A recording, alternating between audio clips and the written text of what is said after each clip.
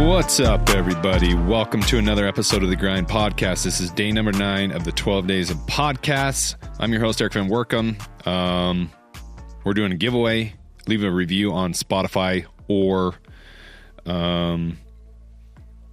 iTunes. Leave a screenshot of that review. Send it to me, erik@muleyfreak.com, eric@muleyfreak.com. Muleyfreak. muleyfreak.com, eric@muleyfreak.com, and you enter to win a free hoodie. I need to pick a winner. I got one. So hold on a second. Jim Bingham, you're the man. The Grind Podcast. Love the podcast. Excited to hear more about the new game bags. Can't wait to get mine. Most of all, fill in with fresh meat. Thanks, dude. Appreciate you. 5 stars. All right. Now, I've never actually asked you this before. So, I want to hear why you ultimately decided to take this journey with Muley Freak. Okay, so I had started Muley Freak 2 years prior, and dude, I think I was like trying to get you to do stuff with me for 6 to 8 months before you did. Maybe longer, I don't even know. But tell me what was kind of going on in your mind, what your career path was. You obviously weren't married. You're up at Utah State studying what program, and tell me about kind of your journey. Let's see. So I got home from serving my mission for the church in October 2013. I went to Weber State that next spring semester, and then starting that spring, I sold pest control that whole summer of 2014. And then I decided that summer after selling pest control, I was going to go to Utah State because Zach was up there, our cousin Zach. And did you want to get away from home? I wanted to get away from home, but none of my buddies from before my mission or from high school, my friends growing up, no one went to Weber State. So I was like, oh, I'm not going to stay around here. Like, nobody here. So I was like, I'll go to Utah State, go hang out with my cousin Zach up there. And so, yeah. You thought Zach had life figured out or what? No, What program was Zach in? Business. I don't know. Business marketing. That's what you were going to go into, right? That's what I graduated with. Yeah. Oh. But yeah, so I went up to Utah State because there was, again, nobody at home. Did the fall semester there. So fall 2014 is when I started going, I think, more full-time-ish with you. But yeah, Wait, when was that? Fall of 2014. It was like November 2014. Really? Yeah, so I started, I think, a little bit like helping part-time-ish through the summer, end of fall. And just little stuff here and there. I remember going over to your house and 2 houses ago, and my sign-on bonus was some sunglasses, some Smith sunglasses dipped in Cryptek. You probably thought that was pretty cool. It was cool. Yeah, I liked those. I was sad I lost those at some point in 2015, and I was sad. I think my father-in-law confiscated mine and said, oh, he got them somewhere. I'm like, whatever. But yeah, so your sign-on bonus was some Smith sunglasses. Probably glasses that you could actually never afford at the time. Probably. Yeah. Yeah. So, yeah, those Smiths were hot at the time. And then obviously Cryptek was kind of a new up-and-coming brand at that time as well. So, yeah, that was cool. And then I think I started helping you part-time, but again, that whole summer I did door-to-door sales, summer 2014, selling pest control, slinging pest control. Slinging door-to-door. How was that? What did you learn there? What did I learn? I learned that I didn't like it. Yeah. And I mean, first off, if I was going to go door to door, I wanted something with like bigger commissions, right? So a pest control contract was like $75 to $100.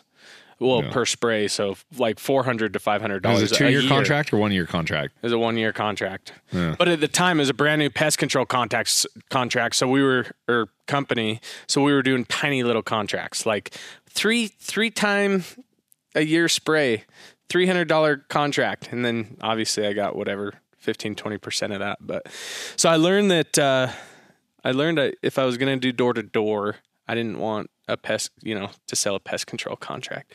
Yeah. But you made some decent money. Yeah. Well, you learned some things. I worked my butt off, and I learned how to communicate with people. Yeah. I learned how to, do something hard that you didn't want to do. Yeah. It's like every door, I didn't want to go up to it, but I did it anyway. Yeah, you did it anyway. Just like climbing the mountain. It's like, man, I don't want to climb that mountain. Yeah, exactly. But what I want is up there. Yep. And I learned too, being around other like salesmen and stuff, and like the stuff that they would say, I'm like, man, I'm never going to compromise like telling the truth. Right. Right. So there was a lot of things, from going out with other guys and training and stuff. I'm like, I'm not going to say that. So I learned that quick too, like how easily you can, tell little squibs and lies to try to get a sale, but not something you really want to learn. No. And I didn't ever want to do that, but I saw guys doing it. And anyway, yeah. So I learned, how to do hard things and how to grind, and, door to door in 95, 100 degree weather, day after day is not fun. Yeah. You know, what's really interesting, make a parallel here. Door to door is kind of like stalking mule deer. It's a numbers game. Yeah, it is. It's like, that the next door is, the next no is one door closer to a yes. The next stock is one stock closer to a dead buck.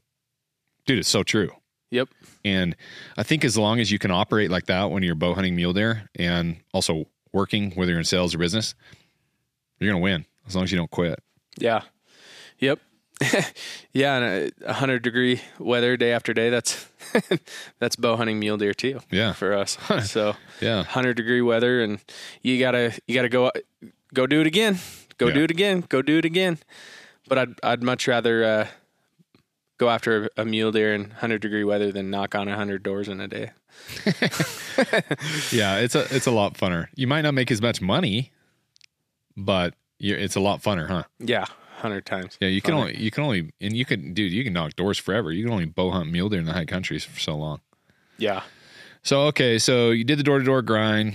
You did that for summer, and then I think you started kind of doing stuff for us at that point. Yeah. So late 2014, November 2014, I was like, yep, let's do it.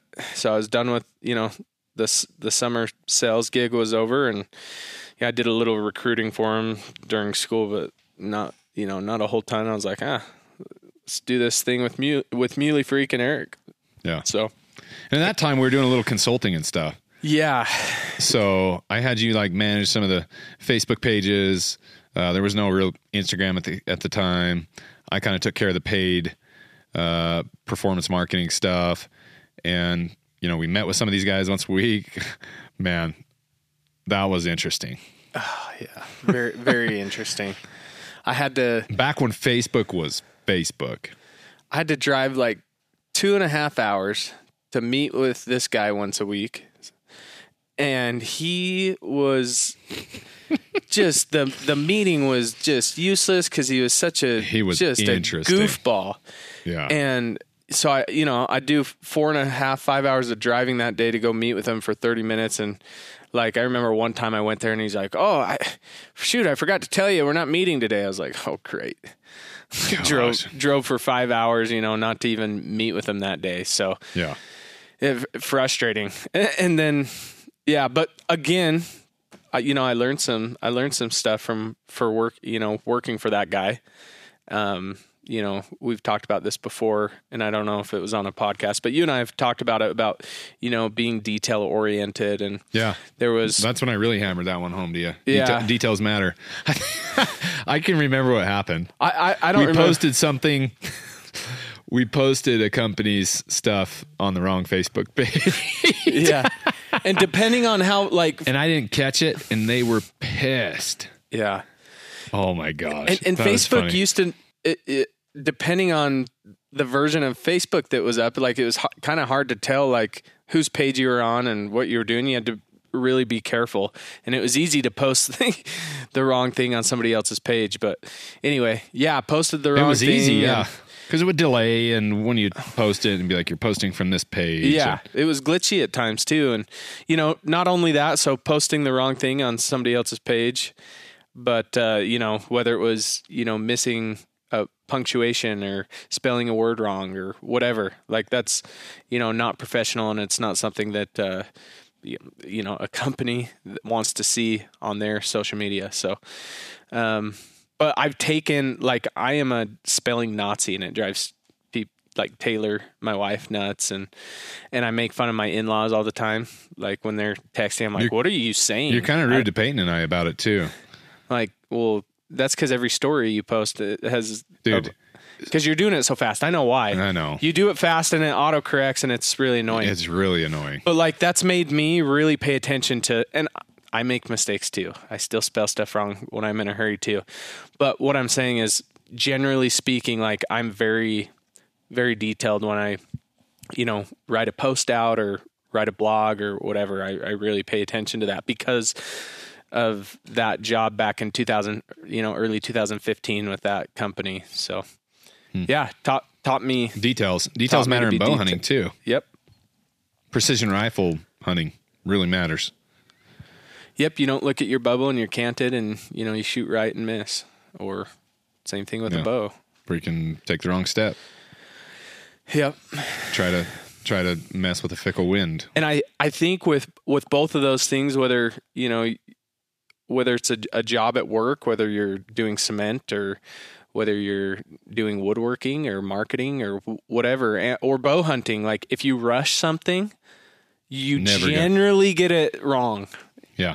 So if you're rushing something, it usually doesn't go how it should. So being patient and detail oriented always generally works out for. Yeah. And I think that's especially important for product design. We took 2.5 years on the Game Changer, and we're like, no, we can't kick it out the door like that. We got to fix this. Nope. We got to fix that. It's got to function like that. It's got to look like this. It's got to be quiet here. It's got to move there. I mean, I think that's especially important for product design. And whether we like it or not, we're product designers, which never thought we would be. No. I remember specifically when I started Muley Freak, Dad's like, what are you going to do with this? He's like, you need a product. I said, Dad, I got a product. He's like, no, you need a real product. You got to invent something to sell. He did. He always used to say that. Yeah. I'm like, Dad, you're an idiot. He was right. Yep. I should have done it 2-3 years earlier. But I didn't have the belief. I didn't think I could. Not that I didn't think I couldn't. I just didn't have it in my brain. It wasn't a forethought. Yeah. I remember him saying, you need to make a cooler. Make your own cooler. Dad, we're not making a cooler. You should make some hunting boots. But yeah, it is interesting that he did have that forethought to say you need your own product. If you want to grow, you got to make your own product. Yeah. 100%. I've talked about this on a podcast before, and I think about this with my kids all the time. I try to put positive things in their brain all the time. For example, I was visiting Badass Outdoor Gear today, and I took Kendry down with me because anytime I can take my kids with me and do something, I want to do it. And I'm going to take this and gifts. She's like, Dad, why we give them a gift? Are they poor? Are they in need of help? I said, no, they're a customer. So we're just going to go thank them for their business. What do you mean, Dad? Oh, well, they sell our Game Changer and some of our products. Oh, okay. And anyway, when she's in the truck, I said to her, man, I haven't seen something this pretty before. But I said, besides that, I haven't seen something this nice. And you could just see the compliments just, glow. That's what I was looking for. Dad always used to say to us, and I try to remember this with my kids, he always used to say to me, you can do anything you want if you believe and put your mind to it. I'm like, well, Dad, why didn't you take your own advice? But it's true. Because he worked at the same gas company for 35 years and he hated his job. Yeah. He didn't have a lot of confidence. Dad never had a lot of confidence. And my dad grew up with an abusive father. My grandpa Van Workum was kind of an interesting fellow, not the nicest guy, but he kind of stripped my dad's confidence. But my dad wanted to make sure he didn't do that with us. Dad never made us feel like we weren't good enough, ever. Maybe he's impatient with us, yes, but he always told me you can do anything you want if you put your mind to it. I remember telling him, I'm going to be in the NBA, Dad. And I believed it. He said, you can do anything you want. And I want to try to try to do that with my kids. But back to Dad telling us we could do it. Like, if we believe we could do it, we could do it. I had friends that when I first started this, like, dude, you're never going to do this. There's no way. It's not possible. I'm going to watch me. It just motivated me more. But anyway, so back to some of the consultant work. We did that for years, but we rubbed shoulders with some amazing people. But it was kind of an interesting dynamic. Like, someone asked me the other day, you still do consulting work? And I'm like, nope, not doing it anymore. Why not?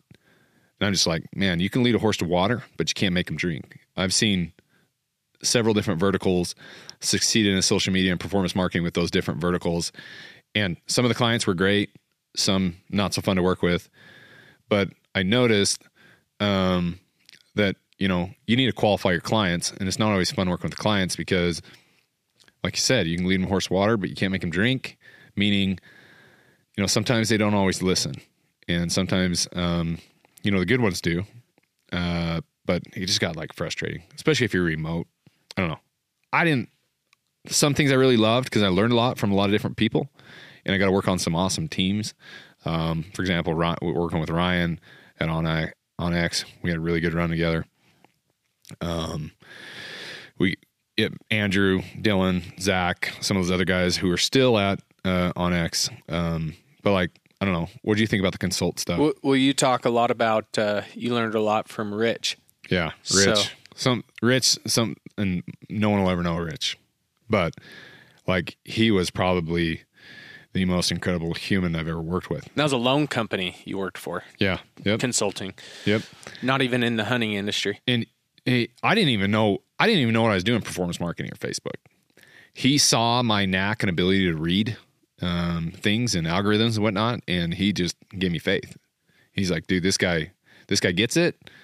I'm going to invest in him. And he kind of like was patient with me and invested in me, and I was able to do some incredible things for that company. Ended up renaming them. They ultimately became $1 billion organization, eventually sold. The team was together a long time, and I can honestly say I loved working with those guys. Like, made me happy. Those guys were family, every single one of them. So yeah, he was a Columbia grad, and he was so smart, like so smart, and he knew how to manage people. He was like really good with it. In fact, some of these things you see me do, like the weekly meetings or like reviews or one-on-ones, I learned that from Rich. Like that's a Rich thing, and he always let people talk. I learned this from one of my professors: seek first to understand, then to be understood. That was Rich. He was always there to listen before he was to talk. Anyway, back to the consulting thing. Yeah, I think the cool thing about that was, like you just said, how many different people you got to meet and the opportunities it brought and learning from others. But yeah, I mean, we were able to meet some incredible people doing that. But at some point, it's like, man, you're building somebody else's business. Yeah. And you're taking time away from what you want to do. Yeah. What you want to build. And I think that we started to really see that towards the end. It's like, man, we're putting all our energy into other people's companies. That's not ours. Yeah. And we don't have time for ourselves. Yeah. And that, but again, like we put it was kind of, I guess, at least for me, it was, you got to take that learning path and you got to go out and you got to work and learn and get skills and so on and so forth. Yeah. So. I worked like a dog. Like, I'd put Jaylee to bed because I only had Jaylee at the time, and I would back to the computer. First thing I'd do, I'd sleep with the laptop next to my bed. First thing I'd do, get on, look at ads as soon as I woke up. Like, I worked like a dog, but I worked my way up, and that's what it takes, working like a dog. Right. But I think the big thing too is like, you take ownership in what you do here at Muley Freak. Peyton takes extreme ownership in what he does on YouTube, though, like, everyone feels like the sense of ownership over these certain channels, and you have to have that for a successful company, right? Yep. Yeah. And if you don't, it's like one person can't do everything. And so if the person over that channel can't, succeed and take ownership, then it's not going to ever grow. So you've got to have people that have that belief. Like if you can't just, like, this isn't working for like Northrop Grumman or what are some big organizations that you know about, where you just Walmart.com or Amazon, where you just show up, make 60, 70, 80,000, 100,000 a year, and they don't even know if you're there. Like if you don't show up to work for 2 months, they're not going to notice. Yep. Peyton doesn't show up for 2 months. You don't show up for 2 months. I don't show up for 2 months. There's stuff that's not going to happen at all. Big problem. Yeah. Nosedive. Yeah. Andy Frisella calls them intrapreneurs. Yep. Right. We've talked about that before. So right. Peyton's an intrapreneur, and he's really taken ownership over the YouTube channel. Hey, his head's going to explode over there. Peyton's over there with the big grin. Yeah, he's over here like rolling his eyes. He's like, I'm not even turn. These guys are idiots. But yeah, intrapreneurs is what Andy calls them. You got to have intrapreneurs inside your company if you want it to grow. So yep. People that take ownership over their dominion inside. Yeah. And I think everyone's rooting each other on. I've been also consulted for the organizations that are people are trying to knock each other down, trying to climb up the totem pole by gutting or otherwise filleting someone else. You want to name names? No. But those companies are never successful. They never move. You have to have the people. One thing, I think I've talked about this on a podcast, maybe Coach Graziano, as many corks as he had. He's like, we'll be successful when nobody cares who gets the credit. When no one cares who gets the credit, that's when we'll be successful. And it's like when no one's pounding their chest that I'm the one that we did this, or I'm the reason.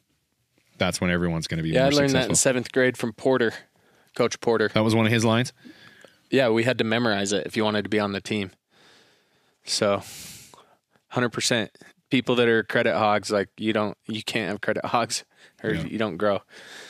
So when did you think this Muley Freak thing had legs? When did I think it had legs? Like what was your thinking all along? Because you haven't quit. You could have quit a lot of times too. Yeah. I mean, obviously the client work, I enjoyed that because, again, I ran 2 or 3 different accounts that were strictly mine, and I felt ownership over that. And so I enjoyed that. So that's why I stuck around during that time. And, the opportunity to take on new clients and to help others. And, and then we worked heavily with Basemap. And again, that was fun and interesting because I had my own channels I got to run, the blog and all organic social. And it's like, that was fun too. And so there's always time. I think that's what I've always enjoyed where, I get that entrepreneur feeling, on what we're doing. And that's what's kept me moving along as far as, when I felt like, Muley Freak itself that was probably, the last couple years as we got into what we just talked about, like actually doing products. Yeah.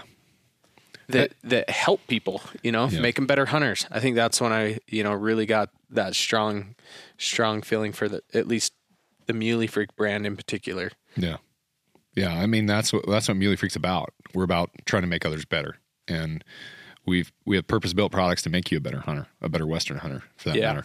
And I will say back in, I think when I really caught fire at one point was when I went and filmed Rick Ware's hunt.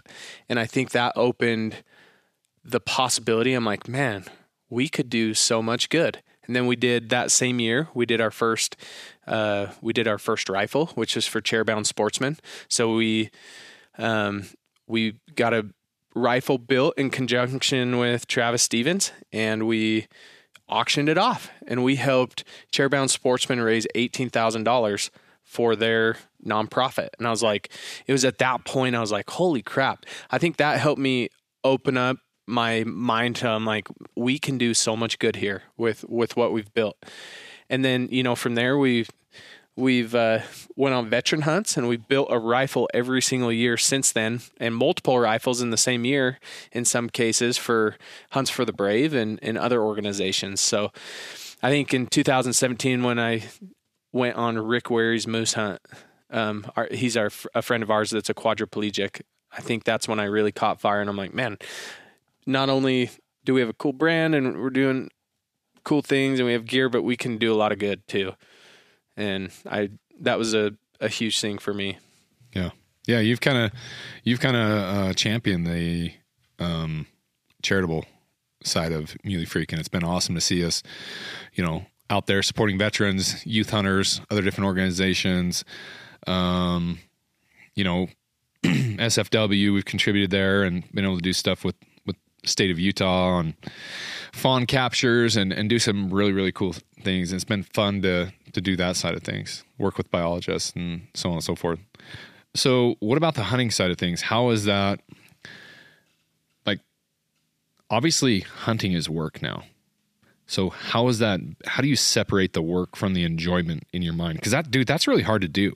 Like, you have to go out, film a hunt, try to be successful, and try to accomplish your personal goals while trying to accomplish company goals on your hunt, while trying to balance and manage your wife's view and expectation of your job. Talk a little bit about that. This is going to be interesting. Pay attention. Yeah. So going out on a before the hunt, preparing for the hunt is always a nightmare. Why? Well, the stress of making sure you got a camera guy there and making sure that, you have all the film equipment together, make sure you have your agenda for the hunt. What do we need to shoot? What photos, what videos do we need to shoot? And then you have to manage that part of it. And then you have to worry still about like logistics of the actual hunt. How am I going to, shooting an animal is really hard. So you have to, figure out that part of the hunt too. It's like, okay, where are we going to go? And it's usually, where we go isn't easy. And so and then you have the family part to it. And it's like getting away for a hunt. It's not fun to leave your kids. No. Especially now that my boy is like really attached to me, like my daughter, she's just turned 1, but she's like, she doesn't care if I leave. And that's how Hayes was, for a while. He didn't care if I left, yeah, but now it was way easier when they're younger. Way easier. And this whole year, he would just have a meltdown when I left. No, Dad, don't leave me. And it's sad. And then you have, my wife works 2 days a week. And so it's extremely stressful trying to get babysitters while I'm gone. And it's like, I'm driving to a hunt and I get a call from a babysitter. Hey, I have the flu. Can't watch your kids. I'm like, I'm gone. My wife's, has to leave for work here in an hour. You're like, now what? Dad. Yeah. Go over to my house. And just hope that I can find, and most of the time, it always works out. But so it's like, I have to work with the scheduling with the camera guy, and then actually worrying about the hunt itself. And then, babysitters and family, it's not easy. And then, you get out in the hunt and you're actually hunting, and then you got to try to remember to shoot all the photos and ads you need for work. Yeah. And it's like, I'm not seeing deer. A lot of times it's like, you're so worried about and focused on trying to find an animal that it's like, it's hard to get any of the other stuff done that you need to there. So there's just a constant, yeah. It's a fun but tough career being a professional hunter like you, Aaron. But my point is after the fact is when I can when a hunt's over, I can or there's times on the mountain where I can do this too, but I can sit back and I'm like, man, that was an amazing adventure. And, and then it's really, I love that I captured these amazing photos. And, I pride myself on having a knack for, taking great photos. And so that's I love the satisfaction. I'm like, freak, that photo is sick. Yeah. And that's really, satisfying to me. But you should share more of your amazing photos. Yeah, I should. But anyway, yeah, I just it's hard to balance all of it. But there's always times like I get a second and I take a deep breath and I'm like, man, this is amazing. Like when I'm 10,000 feet and just saw the most beautiful sunset I've ever seen. And like, this is awesome. Or after a successful hunt, when you've worked your butt off and, we're successful or whatever, you can take a deep breath and be like, sit down, this is awesome. Eat a meal. Yeah. Taste a snack, drink some fresh spring water, filter some water. Like probably 98% of humans will never filter water out of a mountain spring. You know what I mean? Yeah. Like, how blessed are we? Yep. sometimes you just need to slow down. Yeah, you got a job to do, but just enjoy it. I bet I've told Belmer, I don't know, 10 times, like 99.999% of the world will never see this amazing view that we're seeing right now. Yeah. And it's gorgeous. Yeah, it is gorgeous. You know, the way I think about the professional hunting thing, or it's your job, however you want to say it, it's a job. It becomes a job. And I think any job, if you want to be good at it, you put a lot of pressure on yourself. And I don't mean just pressure to like,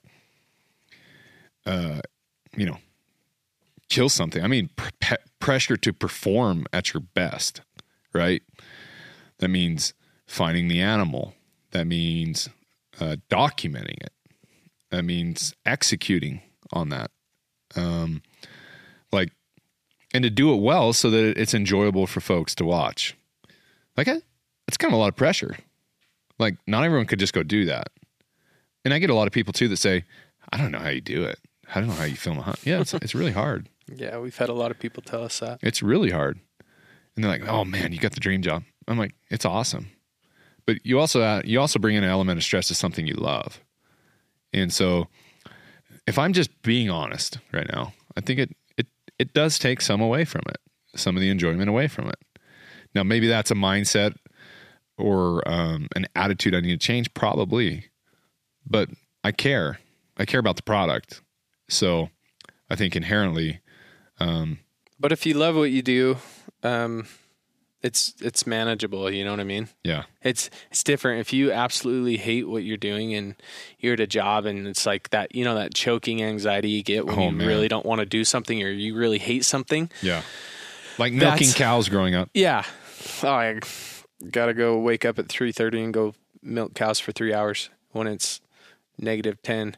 But yeah, it's manageable. And like I said, it's very satisfying after the fact when you've, taken some awesome photos and you've had a successful hunt and you worked your butt off and you're tired. And it's like, I love that drive home when my body hurts so bad. Yeah. And I'm like, man, but I did it. But you got a nice buck in the back. Yeah. Yeah. And it's probably annoying. And I've said it to whoever's with me, but it's an accomplishment just climbing to the top of that mountain. Whatever mountain you're climbing. It's like most people can't climb to the top of that mountain or won't do it. Yeah. So it's amazing, that you can just do that and hunt and come back down. So that's an accomplishment in itself. But yeah, definitely. It definitely is an accomplishment. But it's work. It's a lot of work. But what isn't work? Andy Frisella says, he's like, okay, you want to be a lazy piece of crap? That's hard. Because you sit at home, you have issues, you have mental issues, you have this, that, and the other. You want to work your butt off and become something, that's really hard too. But you have money, you're successful, you can provide versus the latter.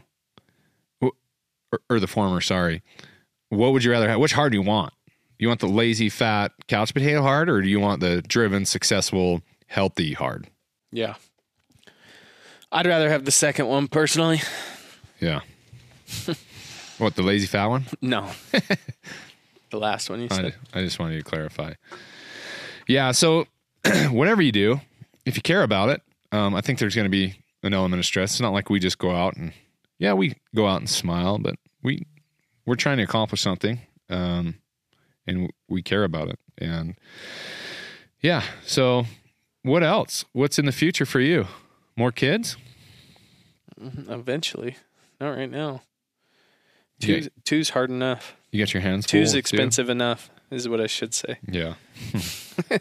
Tell me about it. It's expensive. Well, guys, hopefully that was fun hearing a little bit about Aaron's journey. It took some convincing for him ultimately. And geez, I don't think he was ever going to, after the whole Mexico incident, which we didn't tell the full story. Maybe we will one day. But the skunk was just the tip of the iceberg on that story. But I didn't think you're ever going to, I didn't think you're going to come back to Muley Freak after that. That hunt sucked. No deer. Very few deer. Shot the wrong deer. Skunks. Yeah, well, I was told to shoot it, but Say what you want. It's a story for another day. But anyway, guys, we appreciate the support. If you enjoy this podcast, please leave a review. You can win something right now, a free hoodie. Take a screenshot, leave a review on Spotify or iTunes. Email it to me at eric@muleyfreak.com. You're automatically entered to win. Also, if you like this podcast, you want to support us, please shop muleyfreak.com. We'd appreciate it more than anything. If you're looking for great gear, the best gear, shop muleyfreak.com. You can also support a bunch of our dealers, Black Ovis, Smith Edwards, Sportsman's Warehouse, Badass Outdoor Gear, and many others. So thanks so much for the support. We appreciate you guys. Catch you on the next one.